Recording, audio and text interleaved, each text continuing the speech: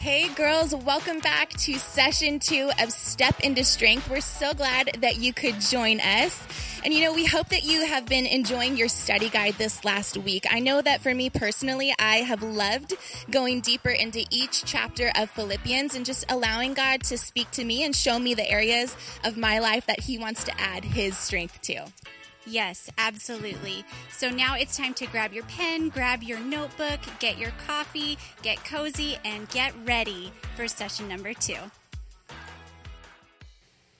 Welcome to our second session in our series, Step into Strength. I am so excited you're joining me. And right there, wherever you are watching, I am joining you. And I am just pulling up my chair to be right there with you. And I believe God is going to speak to us today. I think we all have those days when we could use a little bit more strength, don't you? We all have days when we feel a little bit overwhelmed. Maybe you are even having one of those days today. I don't know. But I am so thankful that we can look at the example of the Apostle Paul in the Bible, because he is someone who could have so easily felt overwhelmed with life's circumstances. He wrote the book of Philippians from a Roman jail. And every morning when he woke up there, he didn't know whether or not that was going to be the day that he'd be put to death. He was facing extreme circumstances. He was facing so much uncertainty and opposition. Life as he had known it had come to a stop. But instead of feeling fearful, instead of falling apart, he was so full of supernatural joy, and that joy in him produced supernatural strength. He learned the secret to being able to live with that kind of joy and strength regardless of what situation he found himself in. And he writes the book of Philippians as a letter to his dear friends to teach them these secrets that he learned. And we are going to learn from his secrets in this series. And in each of the 4 chapters of Philippians, he reveals another secret, another key to how he lived like this. And so today, as we look at the first chapter of Philippians, we are going to see the first key that he shares with us. And that is, be confident in Christ. All right? I want that to sink in. Say it with me. Be confident in Christ. In this first chapter, we see that Paul had this overwhelming confidence in Christ. It's really remarkable. And as I was thinking about it, I realized it is completely impossible to have the joy and strength of God if we have no confidence in Him, right?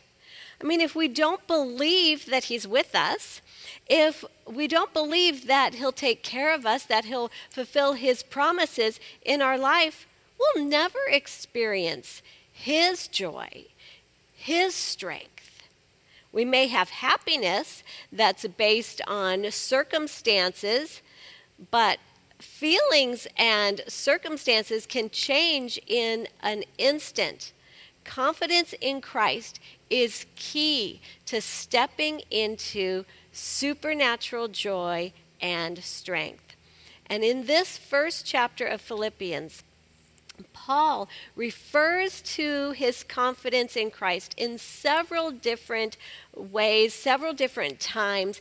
And so we are going to take a look at 4 of these occasions in this first chapter, all right? So get ready to look at several verses. First of all, I want us to look at verse 6.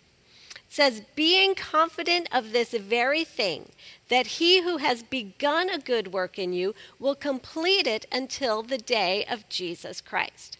Now, just a little side note, because we're women and we can do rabbit trails.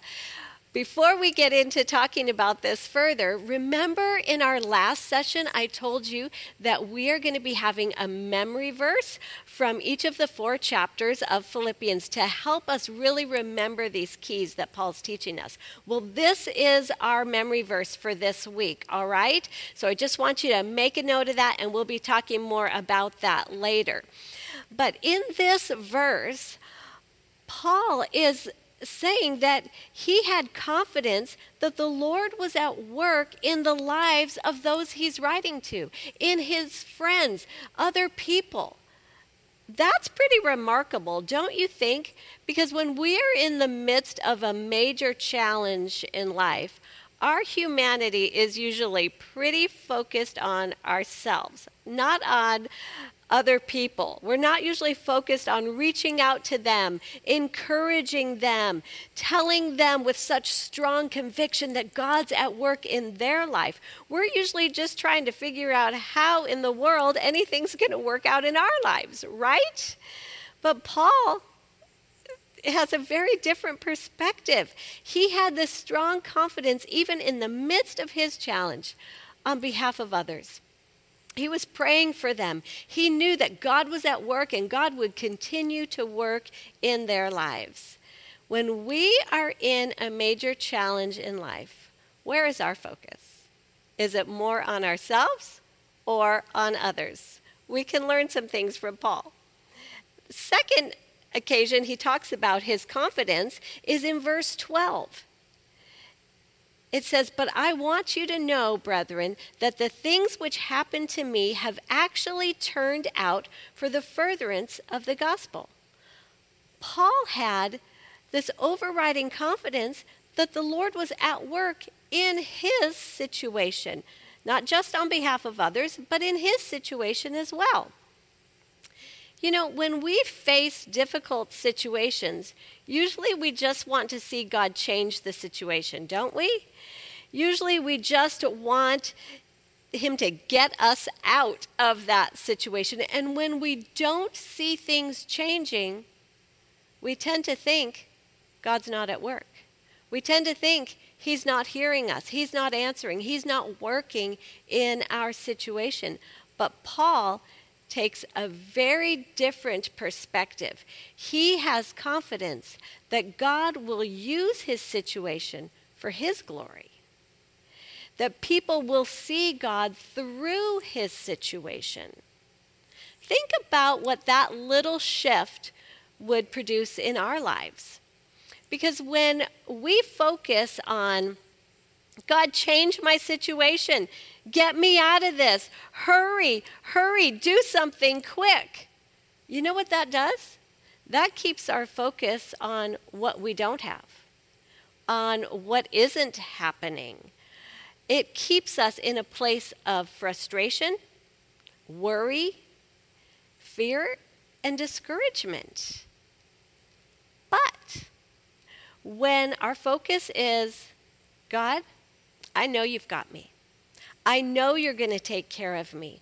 I know you'll never leave me or forsake me. So I am confident that you're going to bring me through this. So while I'm in it, I want you to work through me. I want you to be seen through me. I want you to use this for your glory. Wow, that perspective would change everything. You know why? Because it changes us. And instead of crying and kicking and screaming all the way through the challenge, which I'm sure none of you ever do, I admit I have done in my life, instead of doing that, you know what we'll do? We'll seek God in the middle of the challenge. We'll ask him to use us in the situation so that he can be seen. We'll trust him. We'll cling to him. And as a result, we'll experience more of his joy. And as a result, we'll be infused with his strength to move forward. I love Paul's perspective. Are we willing to let God use us and be seen through us in the midst of situations that we do not like? Let's look at another occasion when Paul talks about this incredible confidence he has. He recognizes that his confidence was contagious. In Philippians 1, and just continuing right on from what we just read in verse 13, it says, "So that it has become evident to the whole palace guard and to all the rest that my chains are in Christ. And most of the brethren in the Lord, having become confident by my chains, are much more bold to speak the word without fear." Other people were impacted by Paul's confidence in Christ. And believers saw his confidence, and it was contagious. They realized, wow, if Paul can have this kind of confidence in a prison cell, then we can be even more bold to share the gospel. We don't need to shrink back. God's taking care of him. God's working in his situation, and God's going to work in me too, whatever happens. Confidence in Christ is contagious. And when we have that confidence, others around us will be impacted. Let's look at another area where Paul talks about having this confidence. In verses 19 through 21, he talks about being full of confidence for his future. Verse 19 says, "For I know," he had confidence. "I know that this will turn out for my deliverance through your prayers and the supply of the Spirit of Jesus Christ, according to my earnest expectation and hope, that in nothing I shall be ashamed, but with all boldness, as always, so now also Christ will be magnified in my body, whether by life or by death. For me to live is Christ, and to die is gain." Wow. Paul had such confident assurance that Christ was at work in and through his life, regardless of how his future unfolded. If he lived, Christ would continue to be magnified through him.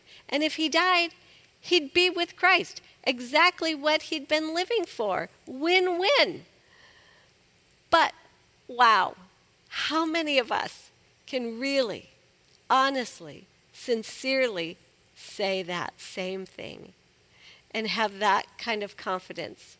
Wow, if I live, great. If I die, great. His confidence for his future was so wrapped around Jesus. Now, I want us to realize that that was the overriding big picture confidence that he had for his future.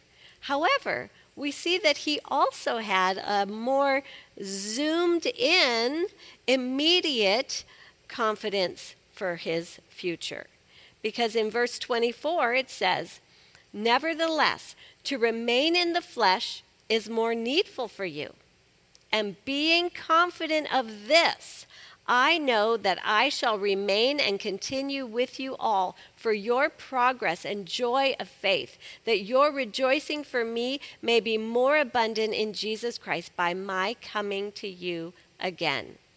Although he had this assurance that God had him, no matter how his future unfolded, it would be good, he also had this immediate confidence that God wasn't finished with him yet, and that God was going to allow him to continue in ministry, helping others on the earth.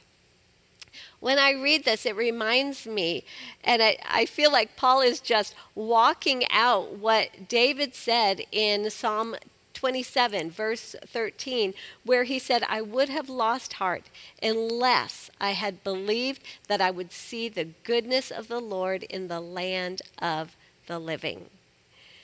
You see, without confidence in Christ, we'll lose hope. We'll lose heart. We'll be discouraged. We'll become fearful.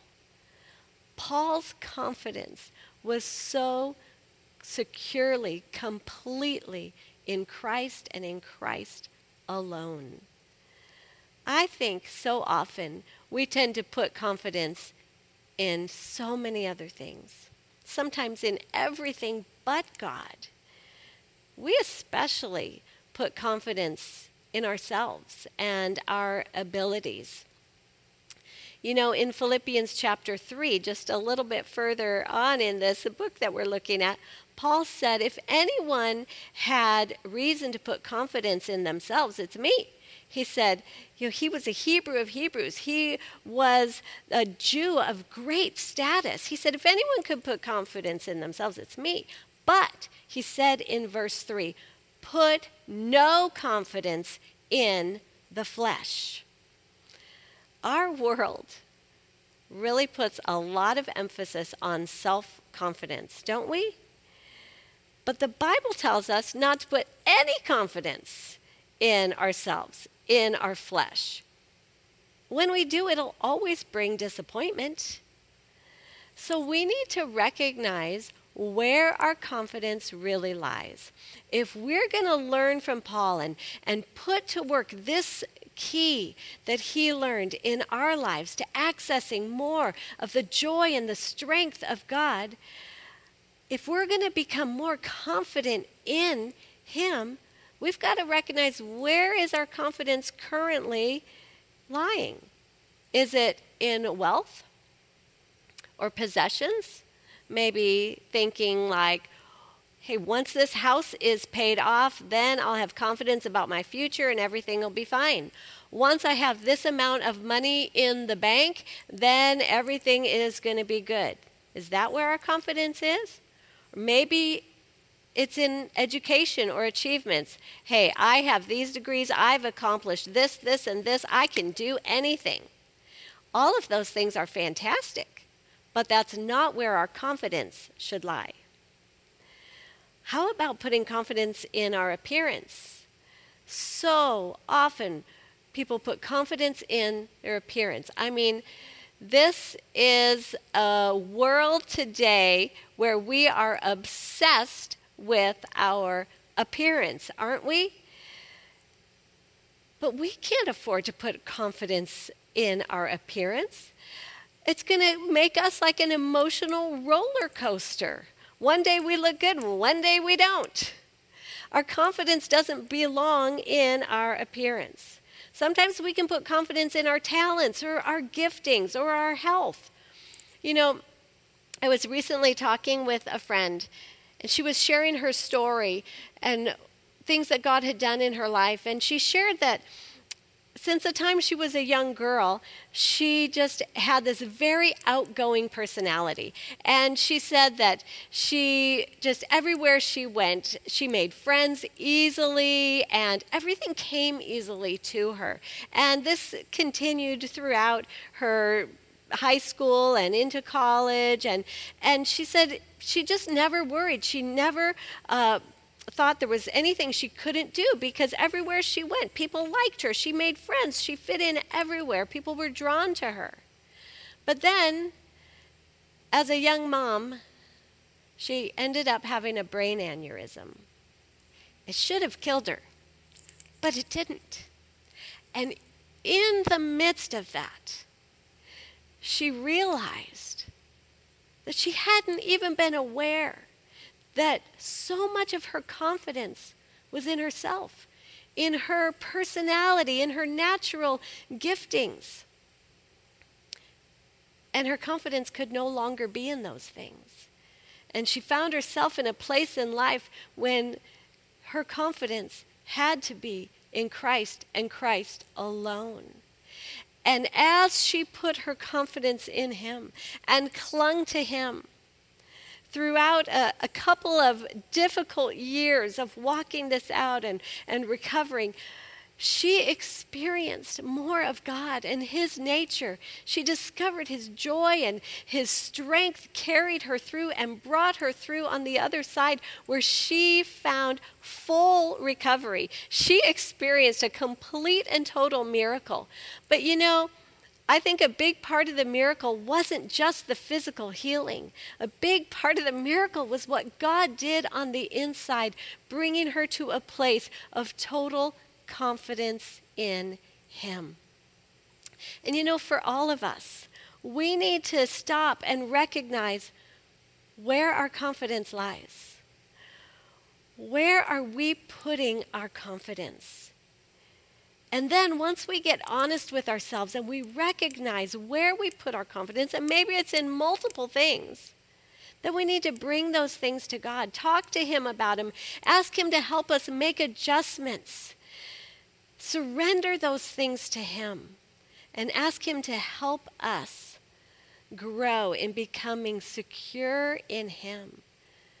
Ask Him to help us really believe His promises in the core of our being so that our confidence is firmly fixed in Him. You know, Paul learned this secret, that when our confidence is in Christ, that's when we experience His joy. That's when we discover this strength that carries us through anything we face in life. And it's my prayer that we will all get to that place of confident trust in Him to experience all that He has for us. I want to pray for you today. Father, I just pray right now for every person watching this video. Father, I pray that You would reveal to each one of us where we have put confidence. The things that we've put confidence in where we really shouldn't be putting confidence. Father, help us to recognize those things and surrender those things to You.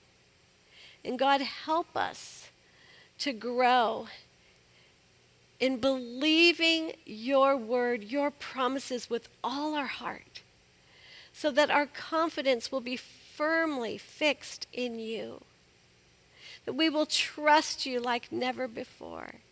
And as we do, God, I pray that we will experience Your supernatural joy, knowing that You're so faithful, that You'll never, ever let us down.